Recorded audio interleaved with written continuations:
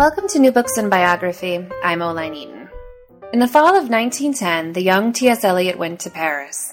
His plan was to return to Harvard after his year abroad and to pursue a doctorate in philosophy, which he would then go on to teach. It was a career his parents considered far more respectable than that of a poet. But Paris does funny things to people, and Eliot promptly fell in love with the city. He would later refer to that year as un présent parfait. Nancy Duvall Hargrove's book, entitled T.S. Eliot's Parisian Year, recreates the Paris of 1910 and 11, as Eliot knew it, to explore the period's profound and lasting influence on his poetry and his life. Today, Nancy and I are going to be discussing T.S. Eliot's Parisian Year. Hi, Nancy. Thank you so much for joining us on New Books in Biography. I wonder if you could just start out by telling us a little bit about yourself. Sure. I'm William L. Giles, Distinguished Professor Emerita of English at Mississippi State University, and I taught there for 38 years. My specialization was T.S. Eliot, Sylvia Plath, 20th century poetry, and Southern Lit and American literature of the 1920s. And I've published 3 books, about 50 essays on a variety of subjects, so the majority on Eliot or Plath. I absolutely loved teaching, and of course I was your teacher in several courses quite a few years ago, but we won't say how many. And let's see, some of my honors and awards, I'll just mention a couple of them. I have had 5 Fulbright Awards, and I've been to France twice, Belgium, Sweden, and Austria, and I've won a couple of awards. Probably the most interesting is the Case Mississippi Professor of the Year Award. So that's a little bit about my background, but I'm not all work and no play. I am married. I've been married 47 years this summer. I have 2 kids, 5 grandchildren, and my hobbies are tennis and traveling and living in Europe. So that's a little bit about me. All right, we're here today to talk about your book, T.S. Eliot's Parisian Year. If you could just start off telling us a little bit about what drew you to this subject in particular. Well, I've spent most of my life working on T.S. Eliot. He's my major interest academically. And when I finished my dissertation back in 1970, my dissertation director said to me, well, when you finish turning your dissertation into a book, that one was on landscape as symbol in Eliot's poetry, he said, you really need to do some research on Eliot's year in Paris. He lived there in 1910, 1911, and it was after his undergraduate education at Harvard, so he was a young man of 22 years old. So my professor, Ashley Brown, at the University of South Carolina, said, you need to go to Paris because you have a lot of background in Paris from living there, and you need to do some research and figure out what was going on in Paris and what he was likely to have seen. So that was such a wonderful idea. However, it took me about 20 years to get to it.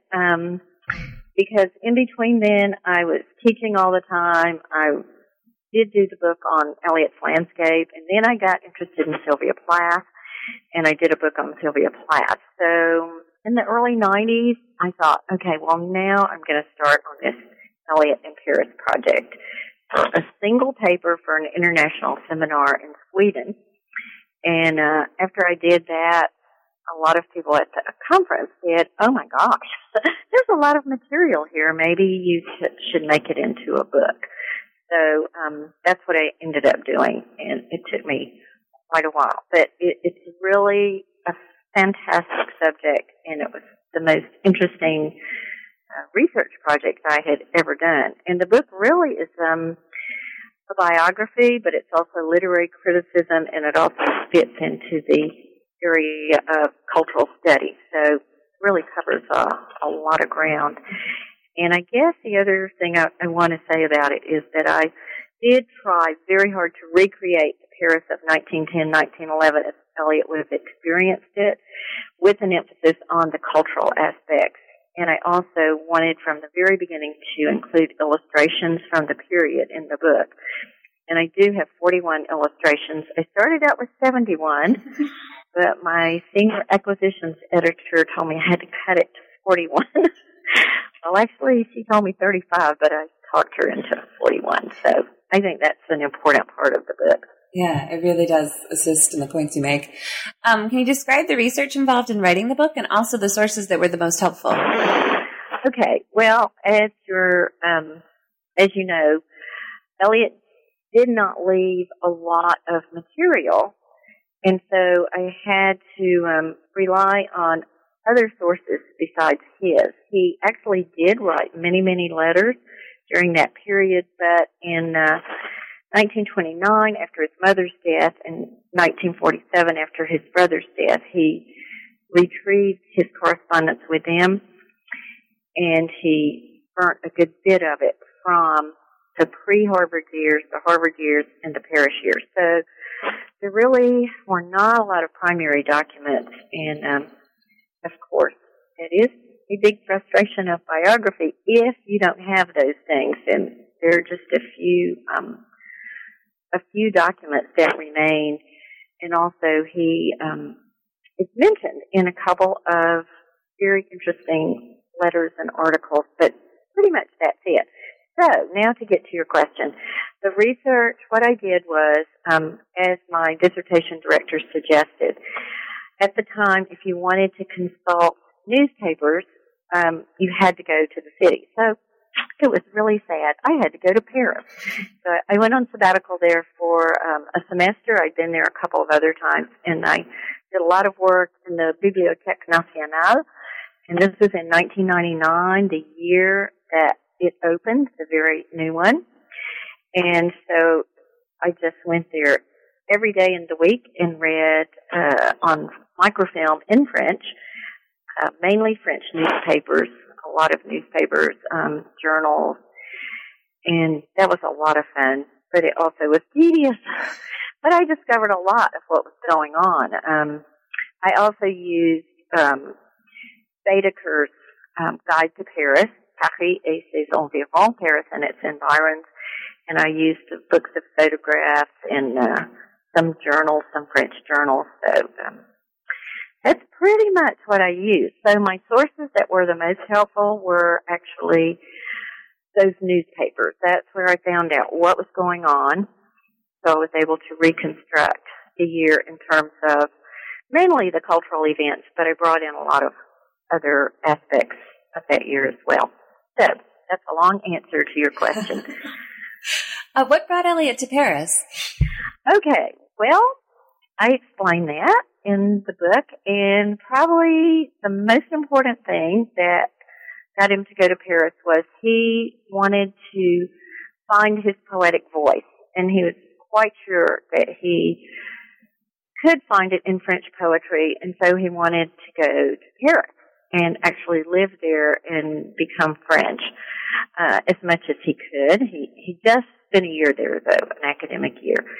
So another reason that I think he wanted to go was to study with Henri Bergson, who is a very famous French philosopher at the time, extremely popular. And what I suggest in the book is that his parents, who were very serious and conservative, would have been totally unlikely to have allowed him to go if he said, I just want to search for my poetic voice. And so what I suggest is that he proposed to them, I want to go to Paris and study with Henri Bergson, and then I want to come back to Harvard and get my PhD in philosophy and become a professor of philosophy. And that would have been very acceptable to them, and that, in fact, is what they thought he was going to do. Another reason he wanted to go was to improve his abilities with French. He'd studied French as an undergraduate and previously as well. And so you really need to be there. And he also wanted to get to know French literature better than he did, though he certainly had studied that at Harvard as well. And I also proposed another idea, which this was really fourth in the line, I guess you'd say, and that is that he wanted to become a very sophisticated and cosmopolitan person. And Herbert Howarth, in a wonderful book on Eliot, says that Eliot already possessed, to a certain degree, I'm quoting him here, the urbane dandyism, the perfection of dress, manners, and accomplishments, which was the Harvard style of his time and in which he excelled. That's what Howarth said. But I suggest that he wanted to go to Paris to cultivate and develop these traits even further, and I think, in fact, he did that. So I don't think he would have told his parents that. I think he would have told his parents, I want to go study with this famous philosopher, and I want to improve my French and my knowledge of French literature. So his mother, by the way, was very against the idea of his going to Paris. And here's another, just a brief quote from a letter she wrote to him in March 1910, apparently in reply to a letter he'd written to his parents proposing this idea of going to Paris after he graduated. So she wrote him back and she said, and you can hear some tactics of discouragement she's trying here, I've rather hoped you would not specialize later on French literature. I suppose you will know better in June what you want to do next year. I cannot bear to think of your being alone in Paris. The very words give me a chill. Well, he wanted to go so badly that somehow he convinced his parents, who were two pretty formidable forces, to allow him to go. And they even, of course, financed it. But they really weren't totally thrilled by it, I think we should say. But he was pretty clever because somehow he did convince them that he needed to go. So he went. He referred to this year as his, quote, "un present parfait." What did he mean by this? Okay, that is just such a wonderful quote. He wrote an essay in 1944 for a magazine, a journal called La France Libre, and this, of course, was in the middle of World War II, towards the end of World War II. And he was asked to write an article, as were a number of other people, entitled What France Means to You. So in this essay, which he wrote in French, his French was that good, he had this wonderful quote, and here's what it says, but of course I'll give it to you in English. On the one hand, Paris was completely the past. On the other hand, it was completely the future, and these two aspects combine to form a present, a perfect present. And so that's what he meant, that Paris was a perfect present because it combined the past and the future. So that was such a wonderful quote. I used it for my epigraph, and I really wanted to call my book Un présent parfait, The Cultural Milieu of Paris in 1910-1911, but my press said that was way too complicated and exotic, and we needed a simpler, more direct title. So I said, okay. So they wanted T.S. Eliot's Parisian Year, and I thought that was fine. It's very direct, and it's not frightening. It doesn't make people think, oh, my God, this is going to be too esoteric. So, I need to tell you one cool thing that the University Press of Florida, they're the ones who published this, the book designer chose to use on the cover and the title page and as the titles of all the chapters, a script that was exactly like the script on the entrances to the Metropolitan, the Métro, the subway in Paris. Very kind of ornate, Art Deco. And I thought that was the coolest idea ever. It was not my idea, but when I saw it, I said, this is so perfect. That's fascinating. Anyway, sorry. I saw the cover and thought that the script looked really familiar and had no idea where it was from. That's amazing. Mm-hmm. And they used it all the way through for the chapter titles and everything. So basically, he said it was a perfect present, not a gift present, but in terms of time, combining the past and the future, because there were a lot of experimental things going on to make a perfect present. And another reason I really love that quote is because this was a time when Eliot was still a young man who was very optimistic, and I never thought so much about it until I read a review by Frances Dickey, a professor at the University of Missouri, and this review was published in the South Atlantic Review. And in this, she said, this book, shows the joie de vivre, the joy of life in Paris. And she said, this is Eliot when he was a young man with the sunshine all around him, thinking anything was possible. And it's just amazing that a reviewer can make you see something about your book that you hadn't specifically thought about before. And when I read that, I thought, oh my gosh, this is true.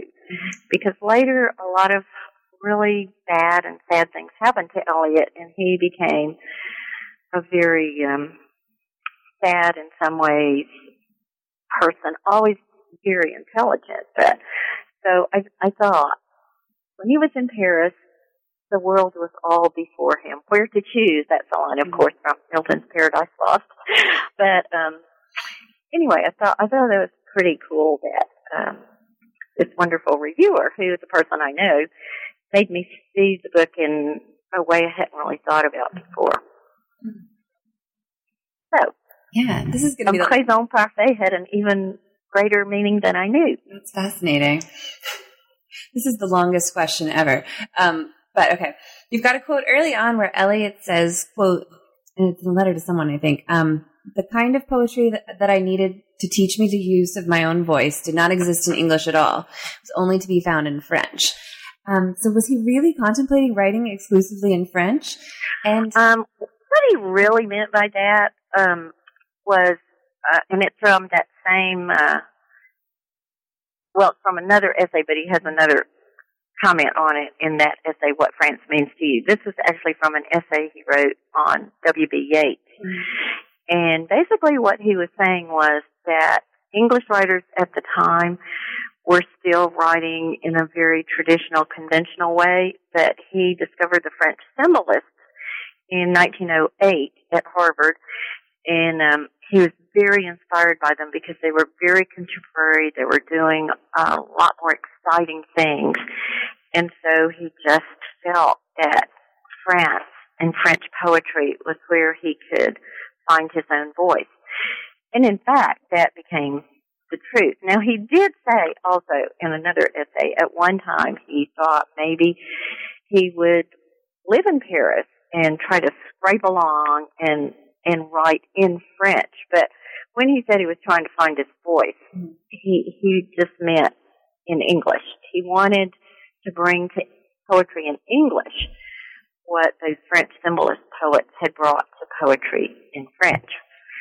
So that was a really, really interesting comment that he made. Yeah. But he did not really think about writing exclusively in French. And then when he tried it, I mean, there are few authors who've written in a language not their native language, like Joseph Conrad, who is not a native English speaker.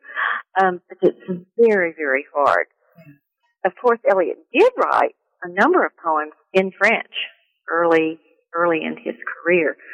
And so he did write in French, but he was really trying to find how he could speak as a poet. And he thought he could do that in French.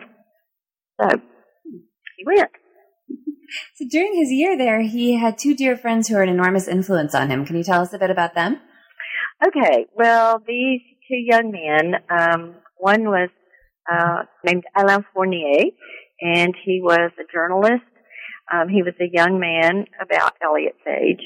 And he actually was engaged by Eliot, and I have not been able to find out how that happened, and I'm not sure anyone knows. But anyway, he hired him as someone who would give him lessons in conversational French and also help him with French literature. And so I just wanted to read one thing that was said in E.J.H. Green's book. He says that Eliot had the inestimable good luck to have Alain Fournier as his tutor and friend, and I think that is so true. Alain Fournier was very talented. He was a novelist as well. He was writing a novel, and he was a reviewer of literature and various types of the arts for a number of journals and magazines and newspapers in in Paris. So he was just a wonderful friend. And his other friend was named Jean Vernal. And Vernal was a fellow lodger in his boarding house. And both of these young men were perfect friends for him. They were very sensitive. They were very interested in the arts. They were very intelligent. They were highly educated, and they were just perfect friends for him. And the saddest thing is that both of them were killed in the first year of World War I, only 7 months apart. And that was a source of great grief to Eliot. This is one of the things that, brought him into the harsh realities of the real world, the world that he was going to have to live in. I mean, I don't think today we can even imagine the devastation of World War I. Although there have been a couple of movies lately and a wonderful PBS 2-part series called, it was just on last Sunday. I've forgotten the name of it. I'll have to look it up. It was great. It showed devastating scenes from World War I. And that movie, War Horse, which came out earlier, has very powerful scenes of World War I, so we can see how terrible it was and very devastating. So those were the two main guys that he became friends with. And the friendship with Alain Fournier exposed Eliot to a number of important literary works. What was he reading during that year in Paris? Okay, well, they would meet, and they would work on their French, on Eliot's French. And by the way, I'll mention this. By the end of the year, Eliot wrote a letter to Alain Fournier, of course, in French. That one letter has survived. And apparently Alain Fournier had told him, well, you don't need my help anymore because your French is very good. But his French wasn't very good at the beginning. So they did that. But probably even more important was that Alain Fournier would give him pieces of literature to read by current writers. And so Eliot learned an amazing amount about what was being produced, really right then and there. The most important influence was probably Charles-Louis Philippe, who wrote a novel that really influenced Eliot called Boubou de Montparnasse, which was pretty daring in its subject matter. He wrote about the world of pimps and prostitutes in pretty seedy areas of Paris. Totally shocking subject matter.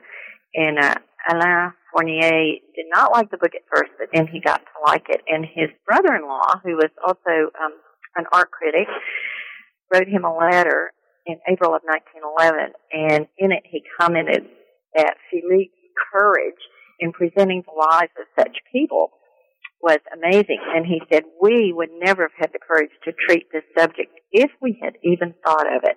And I think that's really revealing. Had died the year before Eliot came, so he was still, pretty contemporary.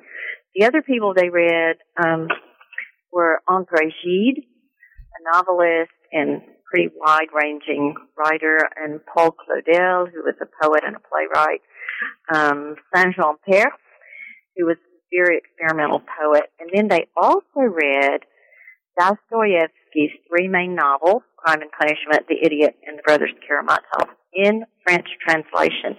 And Eliot later said that he was very influenced by those 3 novels of Dostoevsky that he read in 1910, 1911. I'll just quote from a comment he made. He said, under Alain Fournier's instigation, I read those 3 novels in the French translation during the course of that winter. They made a very profound impression on me, and I had read them all before Prufrock was completed. So it had an influence on the first great poem that he wrote, and he wrote it that very year. So pretty amazing. So those are just some of the people they read and discussed. They would read these works and discuss them. So that was an eye-opener, really, for Eliot. So to kind of set the stage, can you give us a brief overview of what daily life was like in Paris during the time Eliot was there?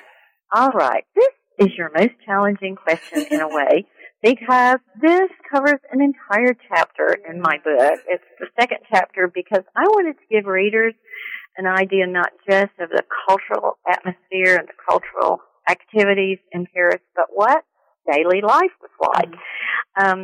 So probably the most important thing to say immediately is that Paris not only was kind of the center of the artistic and literary world at that time, but it was also very advanced for the time, and they prided themselves on their technological advances. And I'll just mention a couple of things. This was one of my favorite chapters. I loved doing the research and finding out all these pieces of information. I didn't know any of this, maybe a few things before I started. Of course, the Eiffel Tower, which was built at the end of the 19th century, was very, very important technologically. It was the tallest structure, and I can even tell you exactly how tall it was. It had a height of 300 meters, and at the time it was the tallest metal structure in the world. And it had a modernistic design, electric lights, and elevators. So that was very, very cutting edge. So that's a building everybody knows about, but we're so used to it, we don't really realize that it was a technological marvel. And of course, Eliot came there 21 years after it had been built, but it was still this marvel. And today, of course, we all love the Eiffel Tower, except I won't go on the top. It's too scary. Okay, so let's get into the city, and I'll talk a little bit about transportation because it's so fascinating. On the streets, there's this incredible mixture of old and new modes of transportation. There were automobiles, both open and closed. That means like convertibles, but with a roof, and of course, with a roof was more expensive. And some of these automobiles were even driven by women, emancipated women in beehive veils to keep out the dust. And that information I found in Alistair Horn's The Seven Ages of Paris, which is a great book. And in a lot of the ads, they showed women. And my favorite ad was an ad in which a woman is driving the car, but sitting next to her is what appears to be a uniformed chauffeur. And I guess that was in case she had to stop driving and the chauffeur could take over. But anyway, that was a really cool ad for cars. And also, at the same time that these automobiles were on the street, which were, of course, brand new, horse-drawn carriages and buses were there. Trams, there were already 100 lines of trams. And bicycles. Bicycles were kind of the new thing, all the rage, because they were inexpensive and they gave people independence and freedom, and especially women.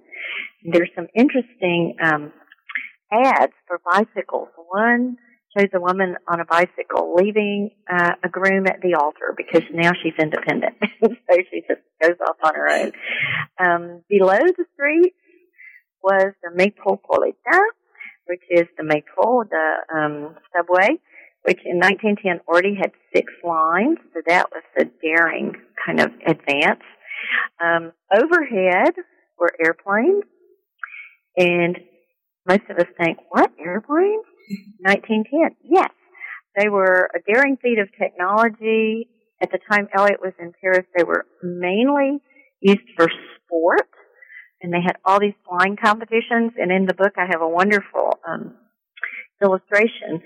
It's from a postcard of that time period showing an airplane flying over a street near Eliot's pension where he lived, and I thought that was so amazing. And they had these airplane races all the time. They were feats of skill. And then right at the end of the period when Eliot was there, people began to see that they could maybe be used for commercial enterprises. So that was transportation. So it was very, very advanced. Electricity was not in most homes, but street lamps were electric, and electricity was used in some entertainment venues. And when Eliot arrived there in 1910, October of 1910, there were these articles in the newspaper about amazing maison électrique. an electric house, and you could pay money and go to see this great advance, this electric house. So I thought that was very interesting. I loved doing this research. Okay, just a couple more things. You can tell I really like this part. In sanitation, Paris was known for its very advanced sewer system, which we don't even think about. And one thing I found really fascinating in that area of sanitation was until the 1870s, people could throw their garbage out the windows. But starting in the 1870s and up through the 1910s, 1911s, they had a very regular and regulated garbage collection, so they didn't have the smells that they would have had earlier. That, to me, was interesting. And two other things I mentioned were clothing. Paris, of course, was a fashion capital, the center of haute couture, even in 1910, 1911, and there were totally new fashions.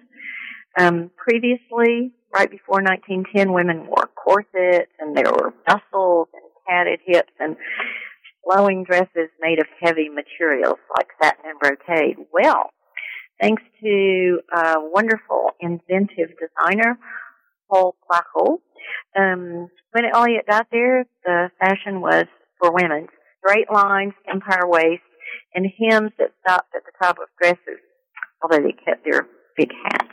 But the most daring fashion trend when Elliot was there was the culotte, the divided skirt. It was all the rage, and there were some wonderful cartoons. And Elliot even wrote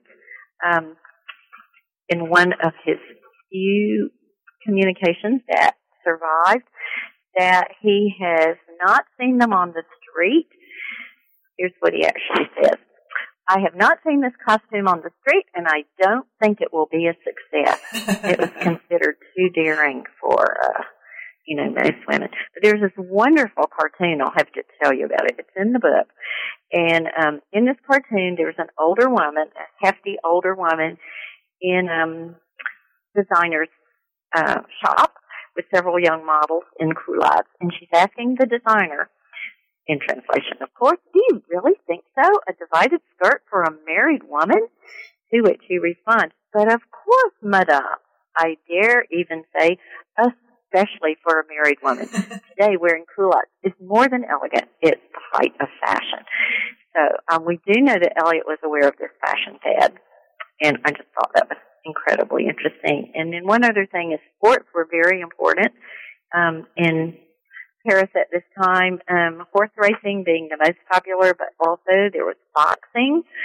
And Elliot, interestingly, when he returned to Boston in the fall of 1911, took boxing lessons. Bicycling was a sport. Automobiling was a sport. And these were all in the newspaper under sporting life. Aviation was the most exciting, of course, and kind of the newest. So, that's a quick run-through of daily life in Paris. Yeah, it's a great chapter. It's really fun to read. Yeah. One of my reviewers said that was her favorite chapter. Mm-hmm. Yeah. So the second half of the book is divided into the different genres of art and entertainment and the developments occurring in each during Eliot's Parisian year. I'd like us to try to run through them. I don't know that we'll get to them all, but if we could just run through them and if you could hit one or two of the highlights in each field and illustrate their connection to the later poetry. Okay. So the first one is theater.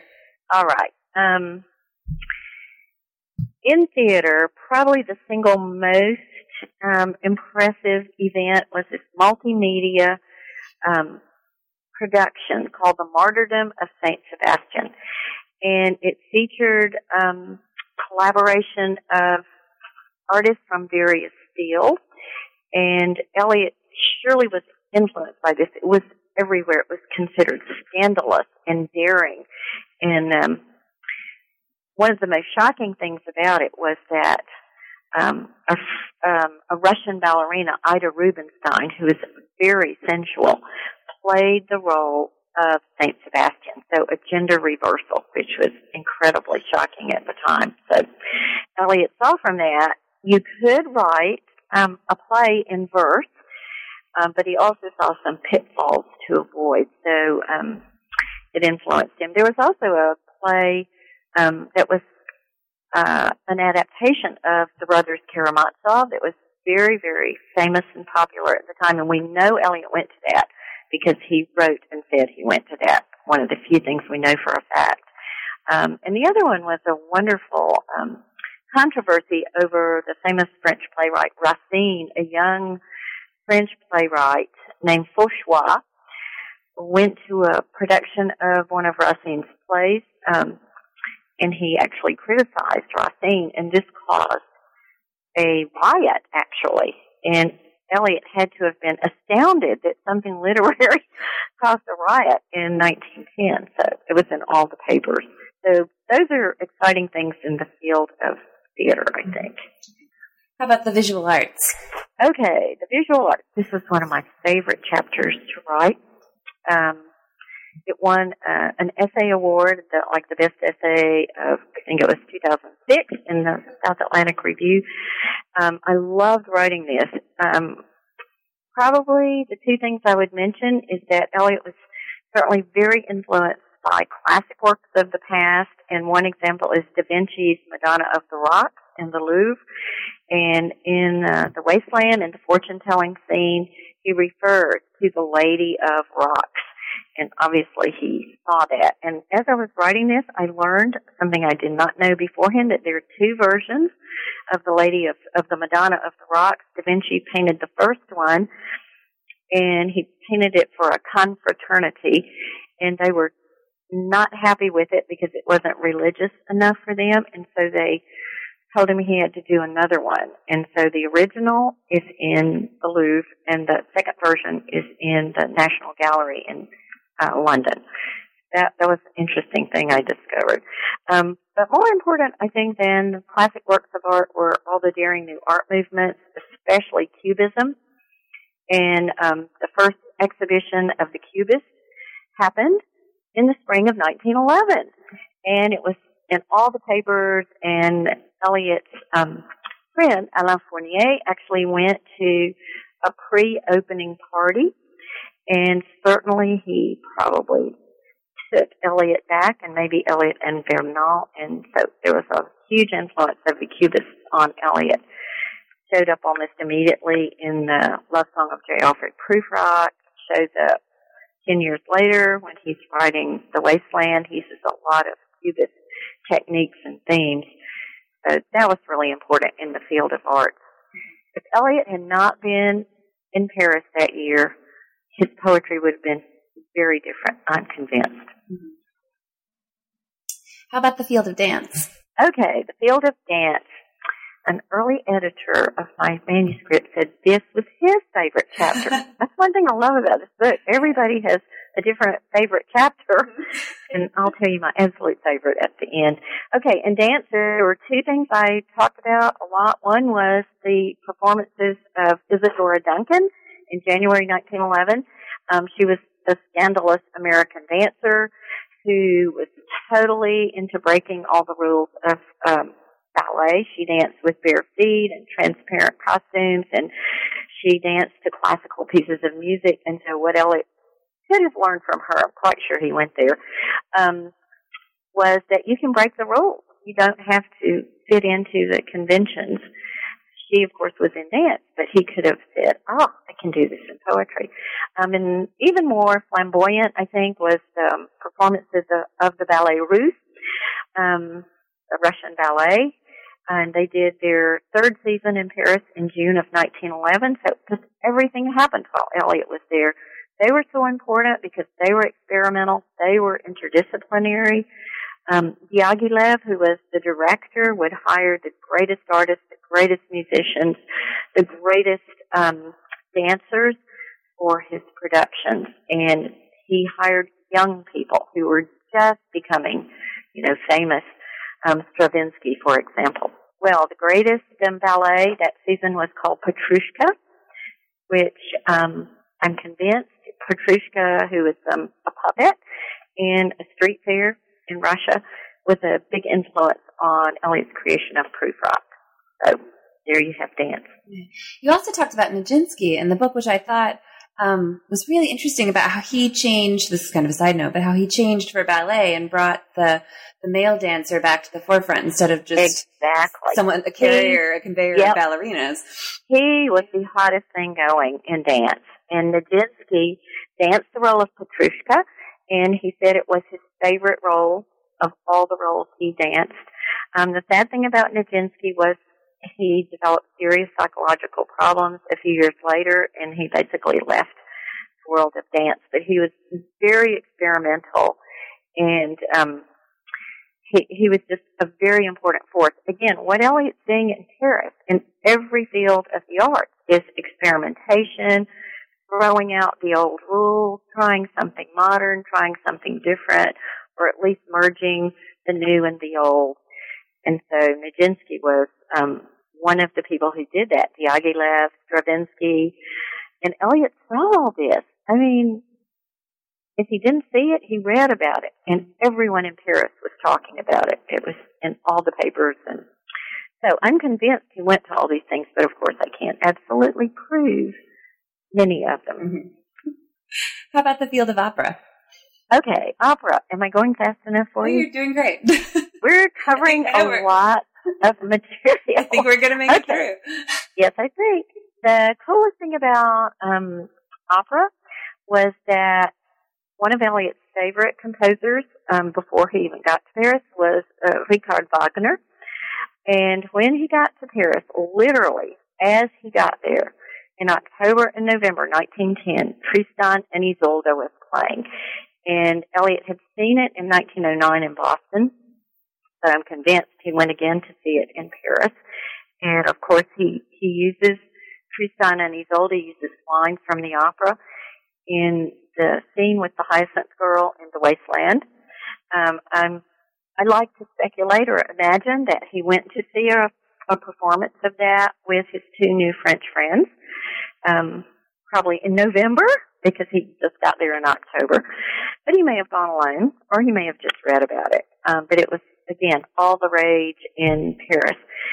Even more wonderful for him was when he discovered in the spring of 1911 that the entire Ring of the Nibelungen would be presented in its entirety twice for the first time ever in Paris in June 1911. Okay, I cannot prove it, but he had to have gone. And I'm pretty sure he went with Vergnal because Vergnal wrote in several letters commentary about Wagner and both Tristan and Isolde and the Ring of the Nibelungen.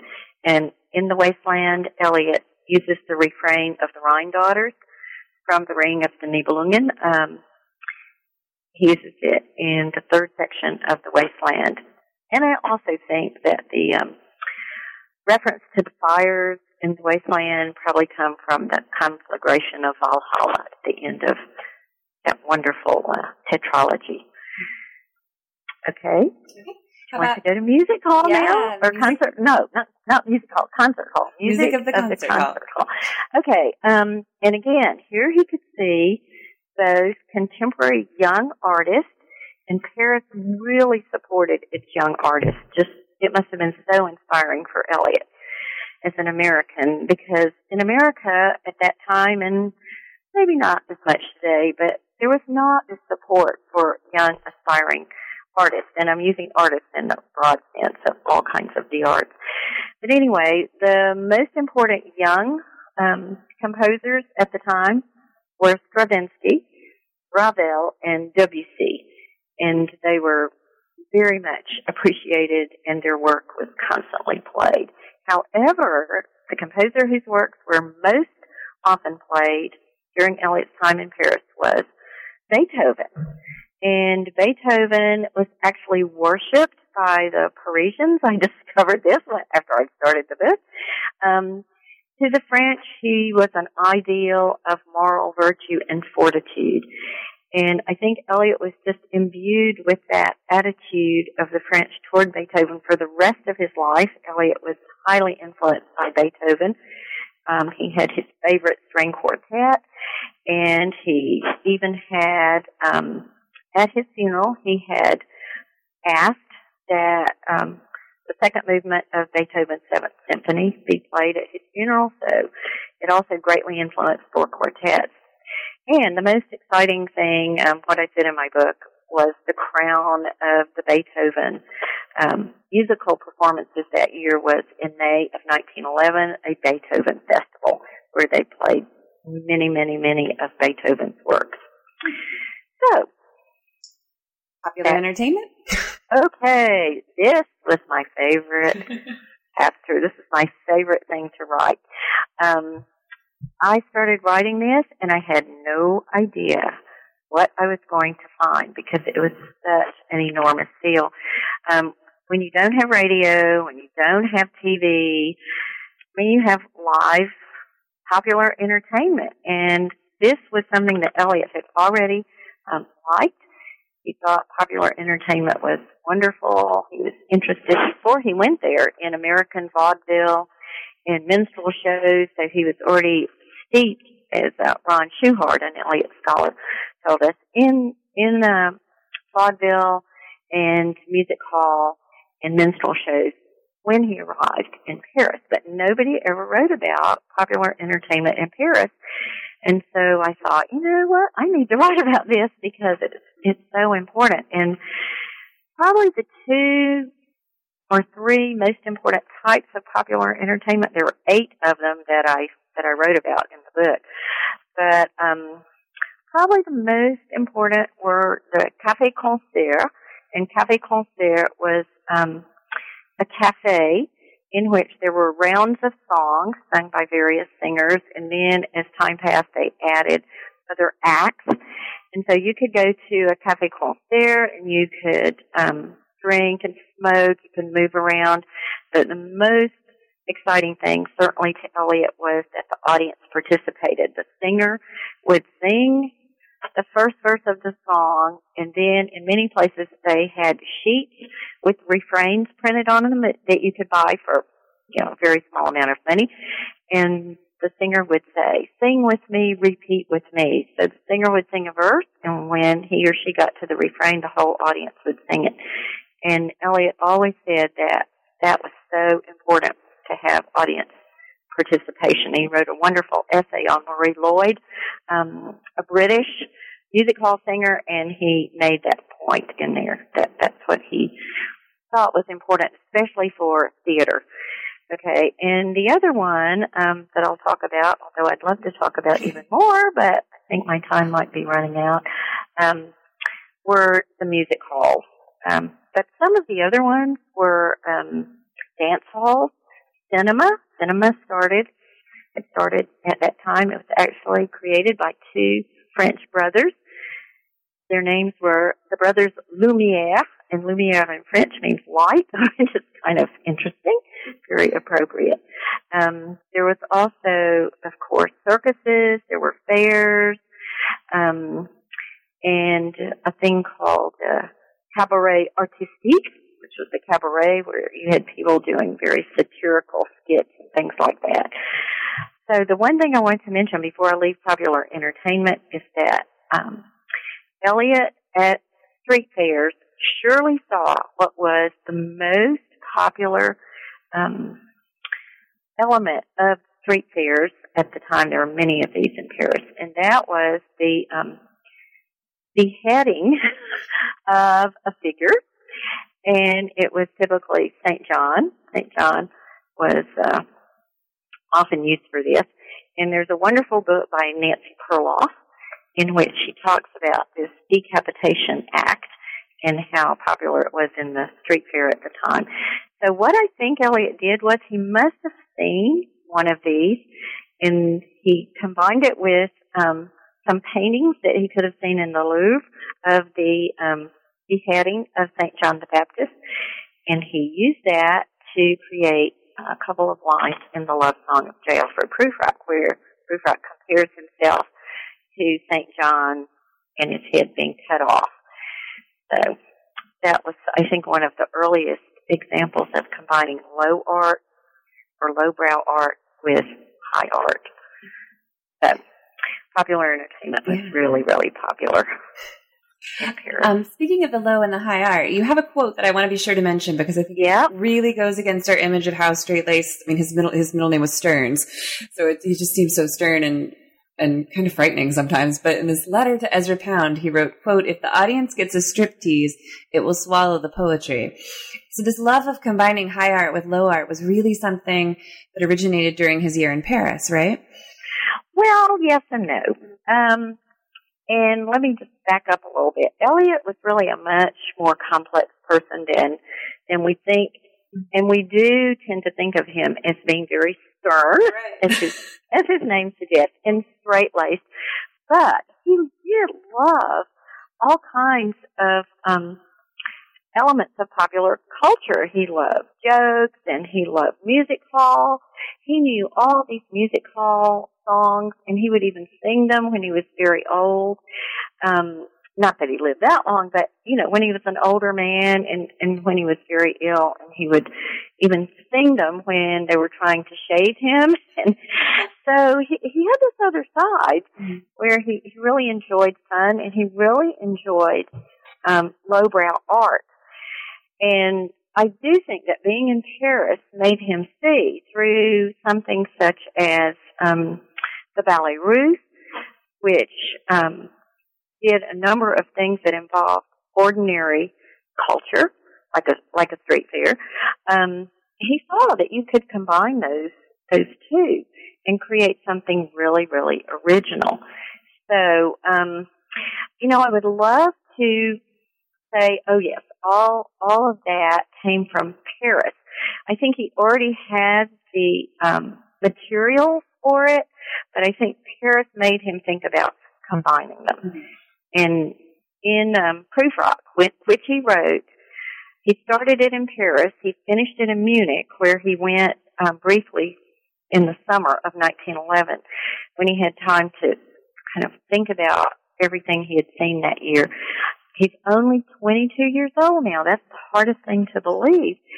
He, at that point, thought of combining, in particular, this street fair kind of act, the Decapitation Act, with these great works of art in the Louvre of the beheading of St. John, or that pretty striking metaphor in Prufrock. So, I don't know.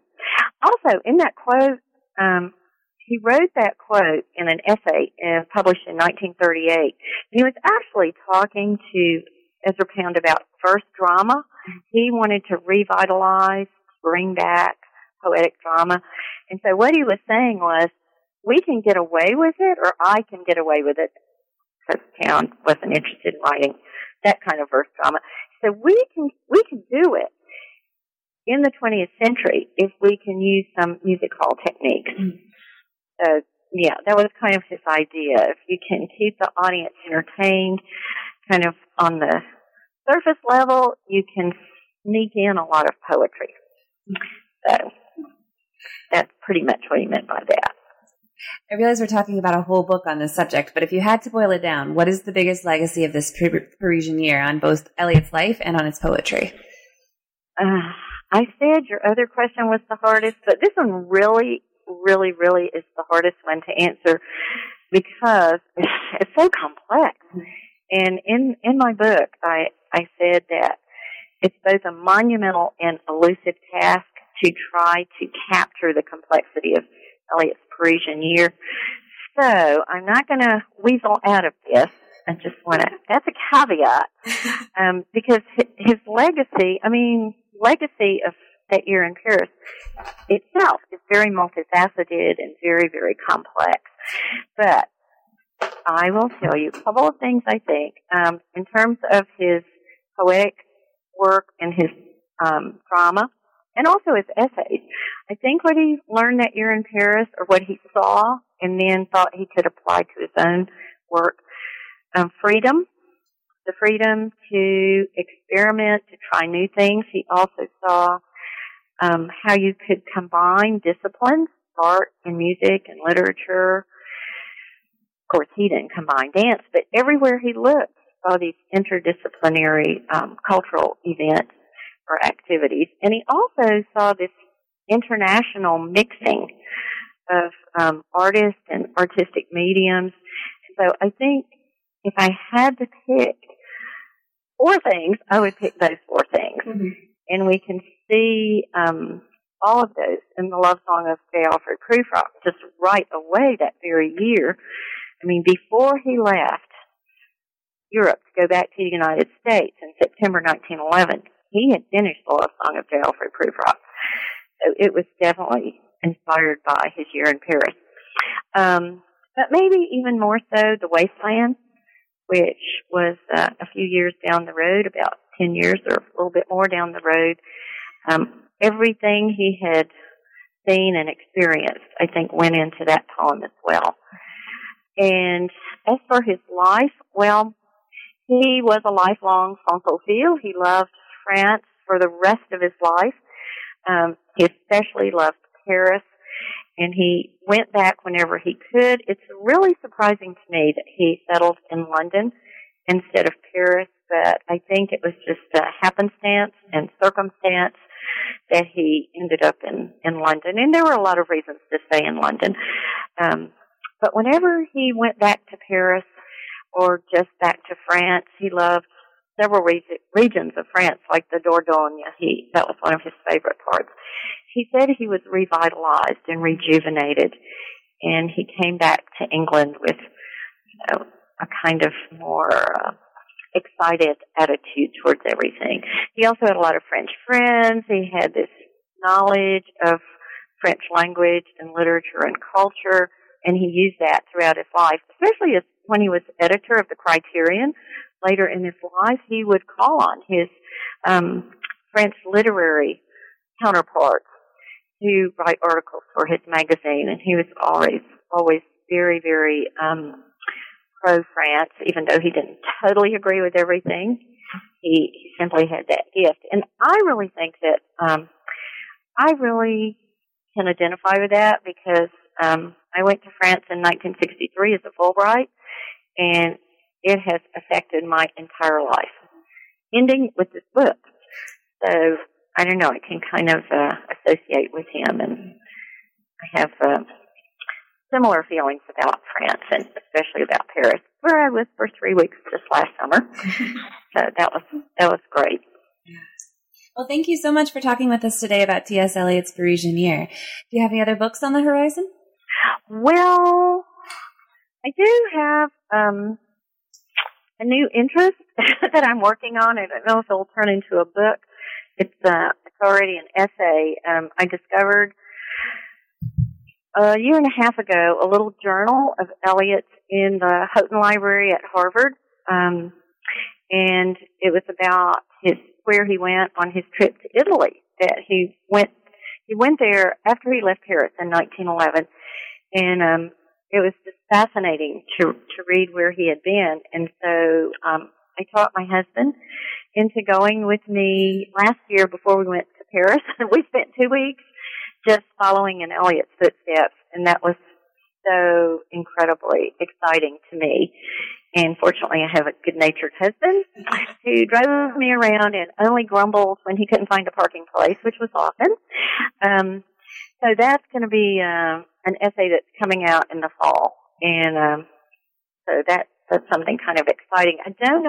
I don't think that will turn into a book, but I may do something on Eliot abroad or Eliot's various visits to different countries, but I don't specifically have that in mind. I'm not so sure.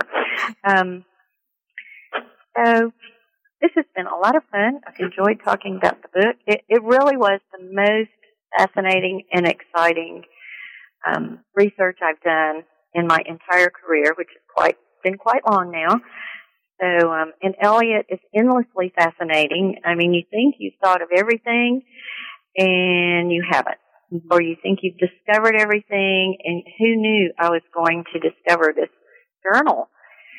My book was already in press, and so it was too late. So, if I could go back and add anything, I would add that. And there's a wonderful scholar in Italy who has done and is still doing some work on Jean Verdinal, and that's going to come out in an essay in the fall as well. So there's still plenty of things to discover about Eliot. Yeah, No matter how much you think you found out, there's still a little bit more. I've been talking today with Nancy Duvall Hargrove about her book, T.S. Eliot's Parisian Year, which is now available in paperback. I'm Oline Eaton. This is New Books in Biography. Thanks for listening.